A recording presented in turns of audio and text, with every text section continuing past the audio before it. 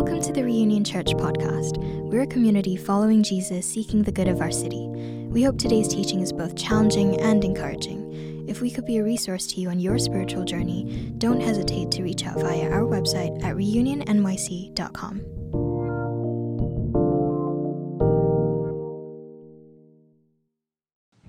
Today's teaching text comes from 2 Timothy chapter 3, verses 14 through 17. But as for you, continue in what you have learned and have become convinced of, because you know those from whom you learned it, and how from infancy you have known the Holy Scriptures, from which you are able to make you wise for salvation through faith in Christ Jesus. All Scripture is God-breathed and is useful for teaching, rebuking, correcting, and training in righteousness, so that the servant of God may be thoroughly equipped for every good work. This is the word of the Lord. Thanks be to God. Thanks be to God. Brother. Let's pray as we begin.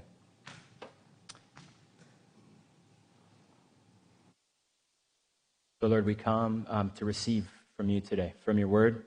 I pray that it would both encourage and challenge us for the sake of ourselves, sure, but for the sake of our neighbor.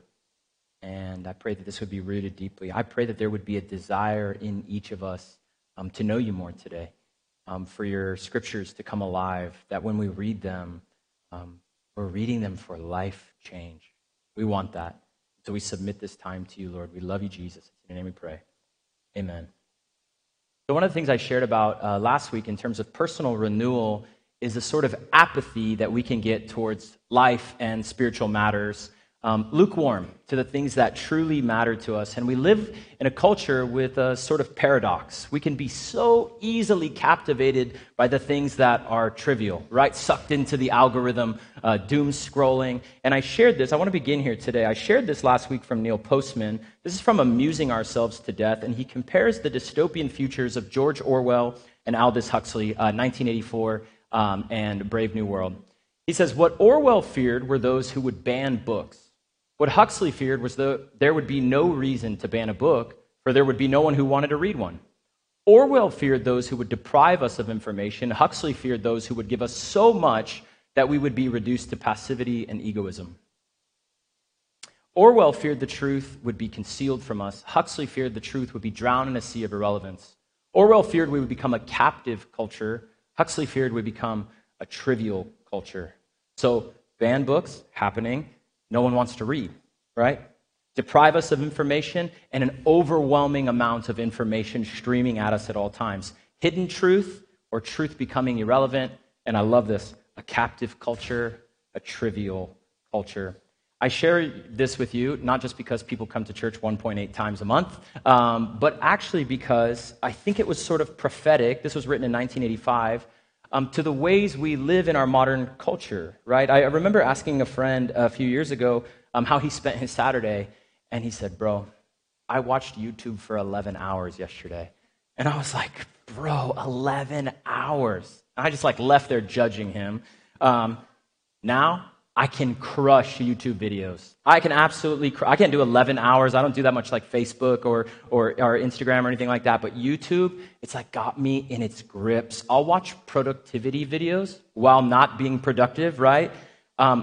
We did it this morning in our pre-huddle meeting. It's we pulled up our chosen social media and just share one embarrassing. It was mine were how to organize your desktop. What stocks to look at in 2020? I'm I don't want to say these things out loud, You're sucked into the algorithm, right?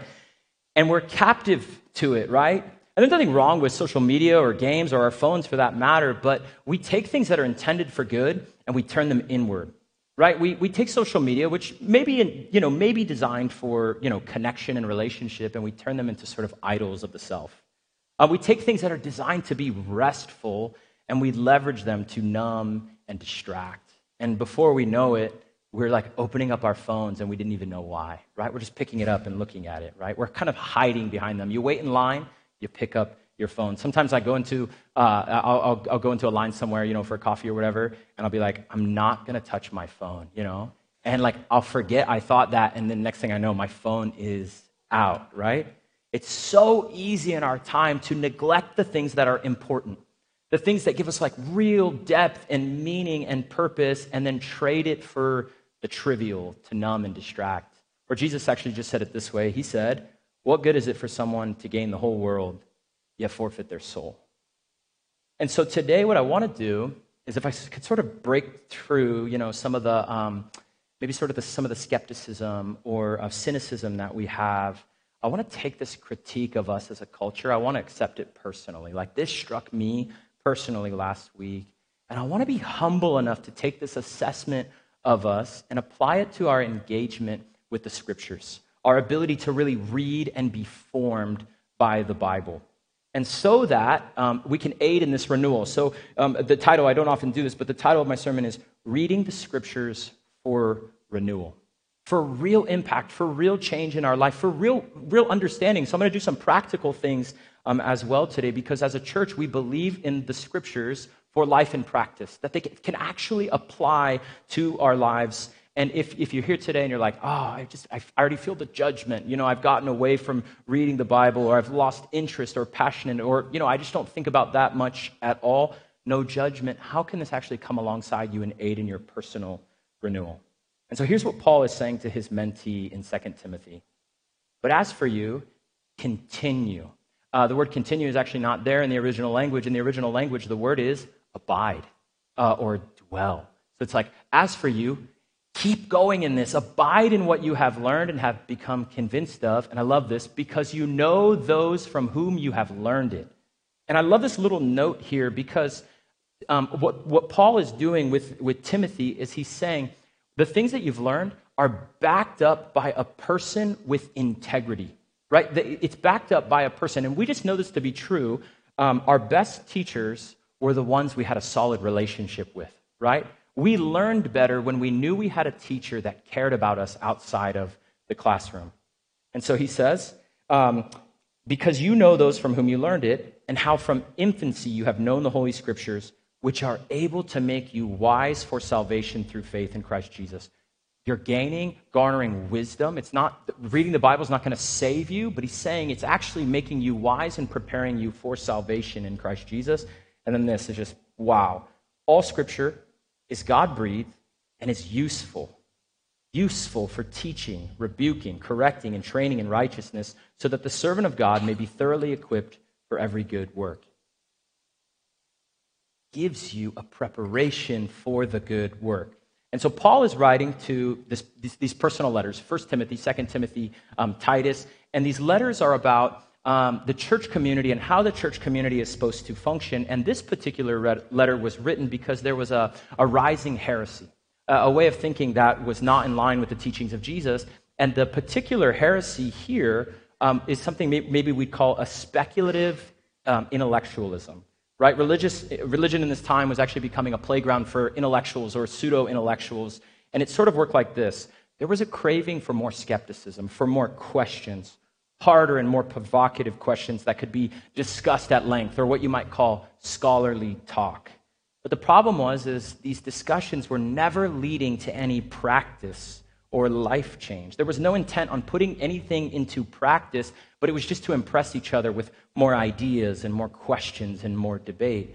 And so Paul is writing to Timothy, and he's essentially saying this: you're actually reading wrong. You're not reading the Scriptures in the right way. And so let's take that and ask these 4 questions here. What is the purpose of the Bible? Here's the 4 questions. First one is this: what is the Bible? When we pick up the Bible, like what are we reading? What is it designed to actually do? And I love that verse 16 is saying, all Scripture is God-breathed. And so in one sense, when you hold the Bible in your hand, it's like God's words, right? It's like the very word of God. Now, 2 Timothy, a good question to ask, which we'll talk about some practical things along the way here so we can learn, is it's probably a good question to ask, what is he talking about when he's talking about Scripture? When was this written? Are we talking about the Bible as a whole? How is it in the Bible, but it's talked about? It gets a little bit confusing, right? So this would have been written after the Gospels. Scholars estimate that 2 Timothy was written in 64, maybe 65 AD. And so we can almost assume, we can pretty much assume that what Paul is actually talking about, this is written post-Gospels, not all of them. Maybe John was written a little bit later. But what Paul is actually talking about is probably the Old Testament, right? All Scripture being God-breathed. But as we sort of zoom out and take together the biblical canon and how we got it, we can assume that this is the Bible as a whole. The Christian Bible consists of 66 books. The Old Testament is 39 books. The New Testament is 27 books. And it spans genres. This is really important for understanding what we're reading, right? There's narrative. 43% of the Bible is narrative. Poetry. There's wisdom literature and prophecy. There are epistles, which are essentially circulating communal letters. They're letters written to groups of people. And then the Gospels sort of fit, Matthew, Mark, Luke, and John fit under that narrative category, but it's a form of ancient biography. And so it's a very specific way, and it's gospel because the word gospel is a proclamation of something. So it's not just a narrative, but it's actually a proclamation of a narrative. And from cover to cover, the book is about God. And so if you have a physical Bible, if you have it today, you can do this, or if you go home and you take your physical Bible, where it says this Bible belongs to, and you write your name, right? This book is about God. This book is about God. And if you want to be more specific, you can say this book is about Jesus. And the reason this is so important is, when you look at the Bible, one of my questions that I think about often is like, why this book with a lot of pages, especially in a time when people are not reading as much? And I thought to myself, why not like a Wikipedia page? Like, I read that, that seems a little easier. Maybe like a few more bullet points, change the outline a little bit. Why not like encyclopedic volumes about just God, the character and nature of God? And I kept thinking about this, and I thought, if someone came to me and said, how would you describe your wife? I could use information, right? I could say my wife has blue eyes and blonde hair. She has 2 sisters. She grew up in Kansas. She went to NYU. She's a teacher. She's a mom. I can give you straight up information, right? Or, and probably what I'm more likely to do is start telling you stories, right? My wife has great memories growing up in a cul-de-sac with her neighbors and her cousins. I could tell you stories about how she would play violin from a young age and spend time with her grandmothers. I could tell you stories about her artistic abilities and how she loves to see the world through our kids' eyes. What's more inspiring? What does something in you, right? You can know Katie better through stories than through written information because you and I are storied creatures created by a storytelling God. That's who we are, and that's why the Bible is a narrative. What is the Bible? The Bible is a story because a story is the best way to get to know somebody. And so 43% narrative, and then if you're scanning through your Bible, you say, wow, 33% of the Bible is poetry, much of which is what? It's an artistic reflection on the narrative, right? It's taking the narrative and putting it into poetic form because we learn that way. It takes story and combines it with passion and art, and it comes alive. Here's how Eugene Peterson says it. He says, the Holy Scriptures are story-shaped. Reality is story-shaped. The world is story-shaped. Our lives are story-shaped. We enter the story, following the story-making, storytelling Jesus, and spend the rest of our lives exploring the amazing and exquisite details, the words and sentences that go into making of this story of our creation, salvation, and life of blessing. It is a story chock full of invisible and intricate with connections. Imagination is required. And I just love that little tagline, like, imagination is required, right? Like, I'm so prone to looking at it and being like, who wrote it? When did they write it? Getting like all the little details, but it's like, no. How do you engage this with your imagination? Now, normally what I would do if I'm preaching this is I would say, all right, so here's what I want to do. I want to take the next I'm mocking myself. I want to take the next 6.5 minutes, and I want to tell you the story of the Bible. Give me 6.5 minutes from Genesis to Revelation. I'm going to tell you the story. Go, set the timer or whatever. Now, normally that's what I would do, and that may be helpful at some point. But instead of zooming out, let me zoom into the story, right? I'm so prone to looking, and what you see in this story is it's inviting you into reality. What do you learn? You learn about listening to God, waiting for answered prayers, frustration with God on unanswered prayers, and in the end, learning to trust. When you read 1 Kings, you meet Elijah. He's burned out, depressed, and afraid for his life. He sits down under a tree and he prays this: I've had enough, Lord. Take my life from me. And in the story, an angel comes, very practically feeds him food. He makes it to a cave where God appears to him, not in a fire, not in an earthquake, but in a gentle whisper. What do you learn when you read that story? How God can meet you in the lows, in the valleys, or he can meet you in the mountaintops, both things at once. When you read the book of Daniel, you meet Daniel and his friends, young men attempting to be faithful in a culture that's absolutely godless. What do you learn? You learn how to love God when those around you aren't. You learn how to go to work on Monday morning when you're the only Christian in the office. And you learn to love those around you when it's hard. When you read the book of Acts, you meet the early church and you see a group of people sacrificing and living in community, giving away their possessions, and you see a movement of 12 people that gathered faithfully, reading the scriptures, praying together and eating together, and it blew up to change the world. What do you learn? You learn history and how grassroots movements done faithfully can have a huge impact on the broader culture. What's the Bible? It's a story. It's a narrative drawing you in and changing you so that you can actually get to know the God that created you. So if the Bible's a story, what is the Bible about? What is the Bible about? And the cool thing about Jesus is Jesus tells us, and I love it, he tells us in the form of an argument with some other people. John chapter 5. John chapter 5, a group of religious leaders called the Pharisees, they would be like the religious conservatives of the day, come to Jesus, they're questioning his divinity, and they're questioning his interpretation of Scripture, and here's how Jesus responds back to them. You study the Scriptures diligently because you think that in them you have eternal life. These are the very Scriptures that testify about me, yet you refuse to come to me to have life. They testify, or another translation says, bear witness about me. Jesus is saying, the collection of books that you're reading is about me, right? And I love Jesus because he's so argumentative sometimes. He comes to these people and he essentially says, you have a crazy high view of the Bible, and you've missed the plot line completely. You read these things diligently. You're trying to apply them. You add rule on top of rule on top of rule, but actually you missed it because they're actually pointing at me. And to me, I read this week and I thought, wow, that's actually quite terrifying. You can know the Bible really well and not know the main character at all, right? You can know these things. You can study them. You can have the facts. You can argue with people about them. But if you don't look at the person they're about, then it's actually not going to matter. You can study it and read it every day and get degrees in it and act nothing like Jesus. The Scriptures, Jesus says, point to me. What does this inherently mean? It inherently means this, and let me push a little bit here. It means it's not about you. And it means it's ultimately not about me, right?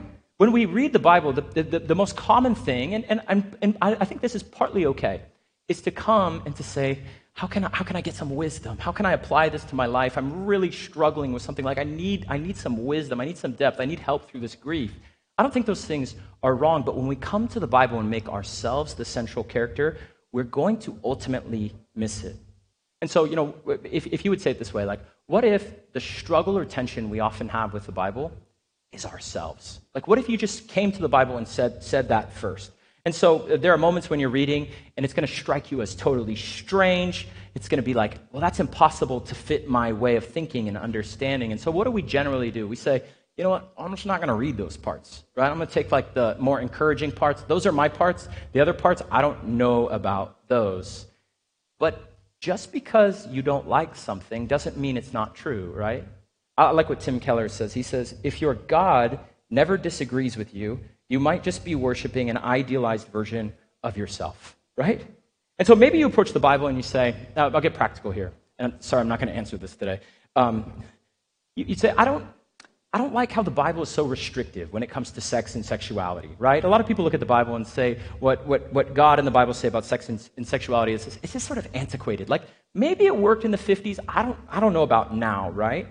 And in one sense, I would invite you to pause for a second, right? Pause.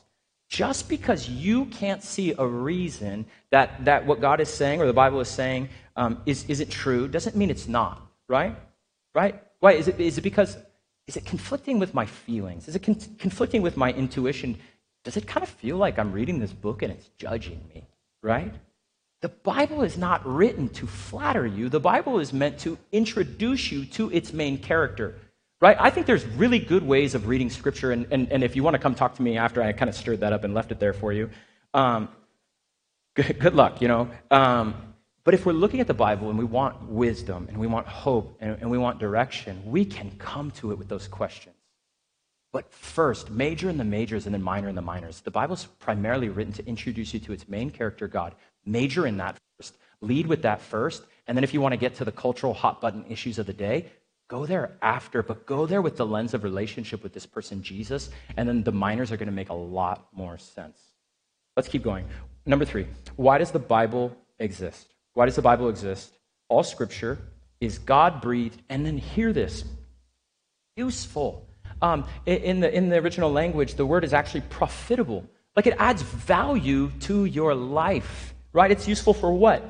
For teaching, rebuking, correcting, and training in righteousness. And then don't miss this, so that the servant of God may be thoroughly equipped for every good work, right? So there is a very, very clear in verse 17 intention of growing in wisdom and understanding of the Bible. It's not for knowledge's sake, it's so that you can love your neighbor, right? So maybe let me say it plainly and just really, really slow here. The Bible exists to reveal God to us, like number 1, right? And then it says it can teach us, it can convict us, it can correct us, and it can train us. And I would say so that, in this theme that we're using, is so that we can participate in the life of God, right? So that we can actually say, God is actually doing a work of renewal. We want to join him in that. And so what the Bible actually does is it helps us participate in the life of God. And then this little tag here, for our neighbor. For our neighbor. So I'm ingesting an information. I'm hoping it seeps into my heart so that I can actually live that out. And so when we read it, at times it's going to be comforting, right? It's going to be bringing us deep wisdom. And other times we're going to say, that's less congenial than I want it to be. It's challenging me. I got to go think about that. Here's how Joel Green says that. He's a professor at Fuller Seminary. He says, whereas the church and its related institutions tend to focus on moral acts, Scripture is far more concerned, again, here's that phrase, shaping our imaginations, our patterns of thinking, which inevitably find expression in transformed commitments and practices. Behavior serves as a display case for our deepest commitments. So it's turning this around a little bit, some of our motivation. The story is shaping our imagination. And the Bible honors our humanity so much so that it says, hey, you know what? You're not just a brain on a stick. You're not just a thinking thing. You're actually going to be formed from your head to your heart holistically. And out of an overflow of that, it's going to change your conduct, right? And that's why we read it and we actually miss it, because we read it and we see, I want the list of rules. I want the list of do's and don'ts. The Bible could have been a legal document in that sense, right? Do this, don't do that. And there are some legal documents within the Bible. But story and imagination first, and let that morph into actions and deeds of love. So to shape our imaginations, but the Scriptures are also about formation before information, right? We're so prone to information gathering, filling up our heads. I blame the school systems, right? Do you remember elementary school? You're passing facts, you're regurgitating, rote memorization tests. You're just getting this sort of information in a didactic way. I blame the worksheets. Always a worksheet. Finish these 3 worksheets, bring them back tomorrow, right? We grew up on this, and so we learned to learn a specific way.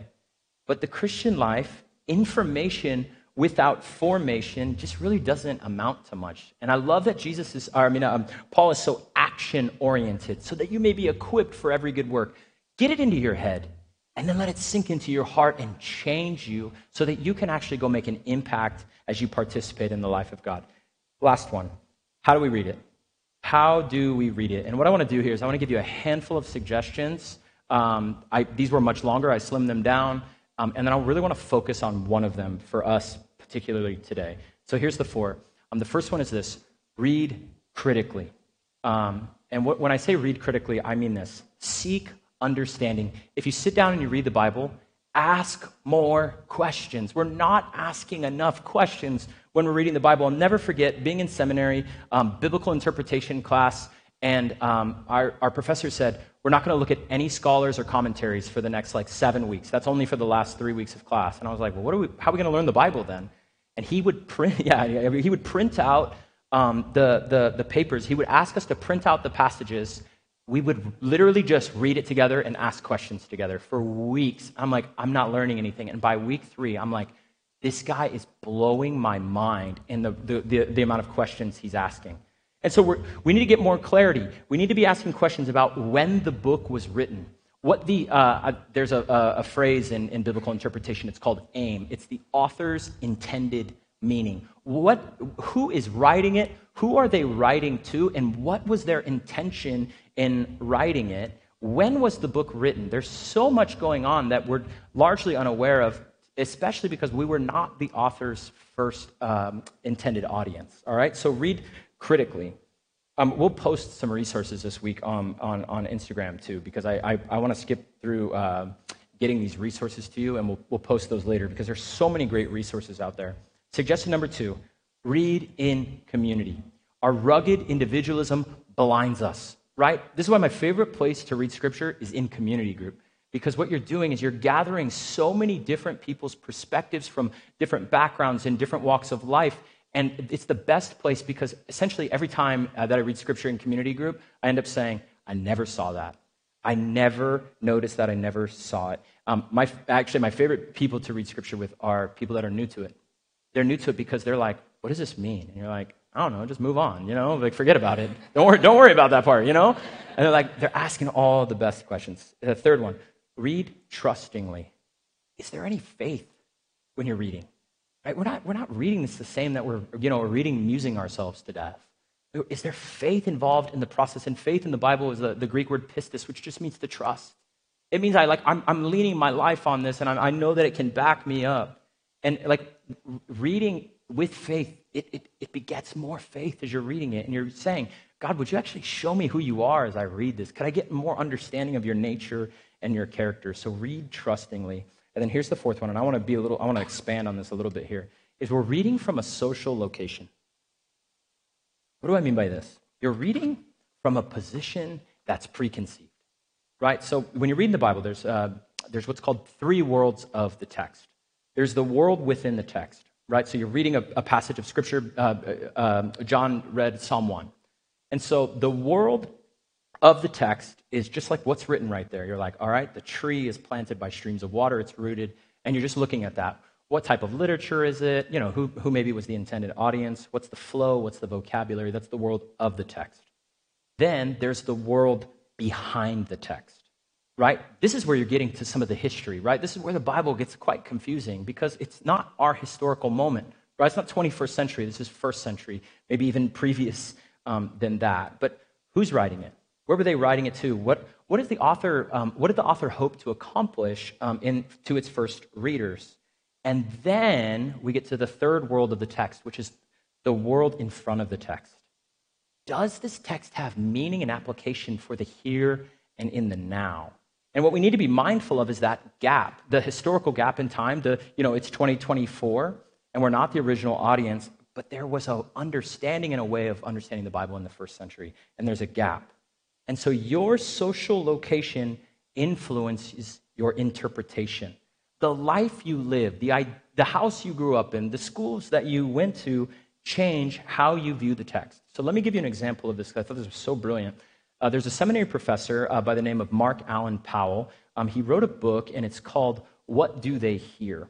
And he did this little experiment. He took 12 seminary students, and he had them read the parable of the prodigal son.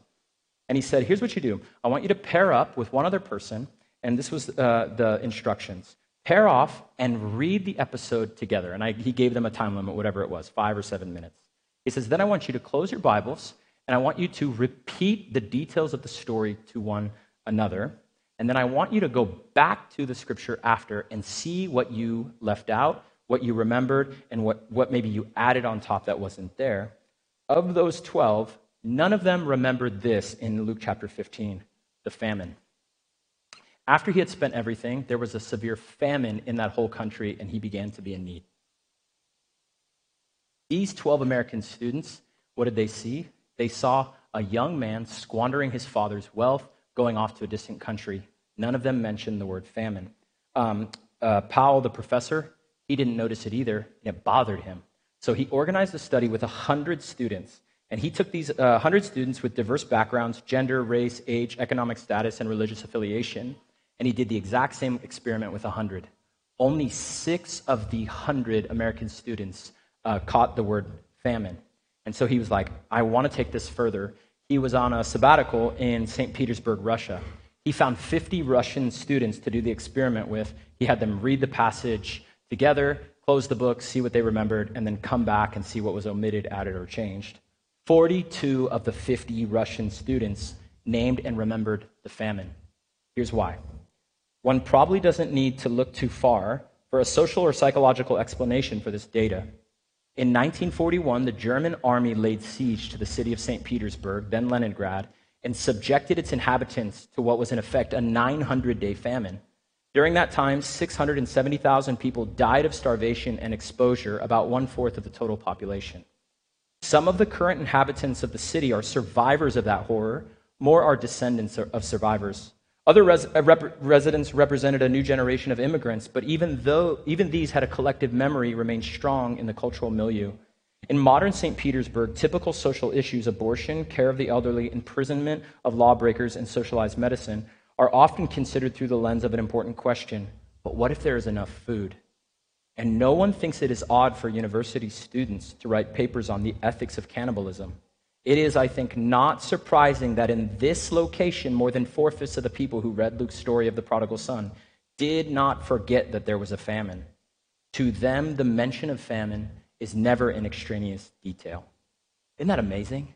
It's amazing. What are you bringing to the text? What preconceived notion? What ideas? What history? What history are we bringing? Why is it so uncongenial to us in these ways? But if you were to go to Africa, we'd say that's the way it is, right?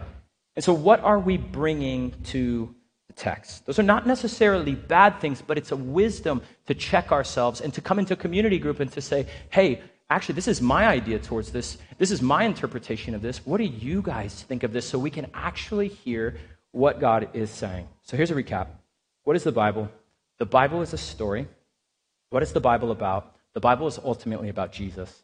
Why does the Bible exist? For formation and participation. And how do we read it? We read it from an awareness of our social location. So I wanted to do this today. I wanted to take the time to talk about the Bible. One, I want to stir you on. I hope that you're reading. If you need suggestions on what to read in the Bible, please come and talk to us. Come talk to our prayer team. There'd be really good wisdom and advice on how to take a step towards that. In addition to that, next week, we're going to start a series leading up to Easter. We're going to start Lent a little bit early in the book of Revelation. It's Jesus' critique of the early church. What were they wrestling with? And really, it's an opportunity for us to do, and I'll explain all this next week into coming into Lent. But Jesus is really like wisdom that he has for the church, and we want to take that in leading up to Easter. All right, so we're going to take communion together, but let me pray for this and for our communion. And if you want to, let's stand together, and if the communion servers want to come forward, we'll partake of this together today.